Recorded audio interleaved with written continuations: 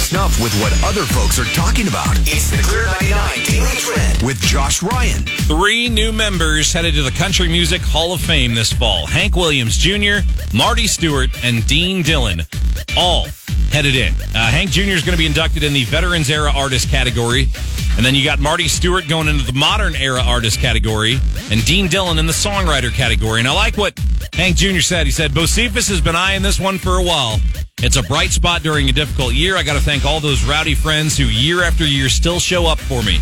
It's an honor to carry on this family tradition. It is much appreciated. So pretty cool that we'll get a chance to see that. Of course, the Country Music Hall of Fame down in Nashville. Really neat. If you've never been down to Nashville, you should totally go, especially if you're a big fan of country music. KCLR Boonville, Columbia, a #1 ranked Nielsen station.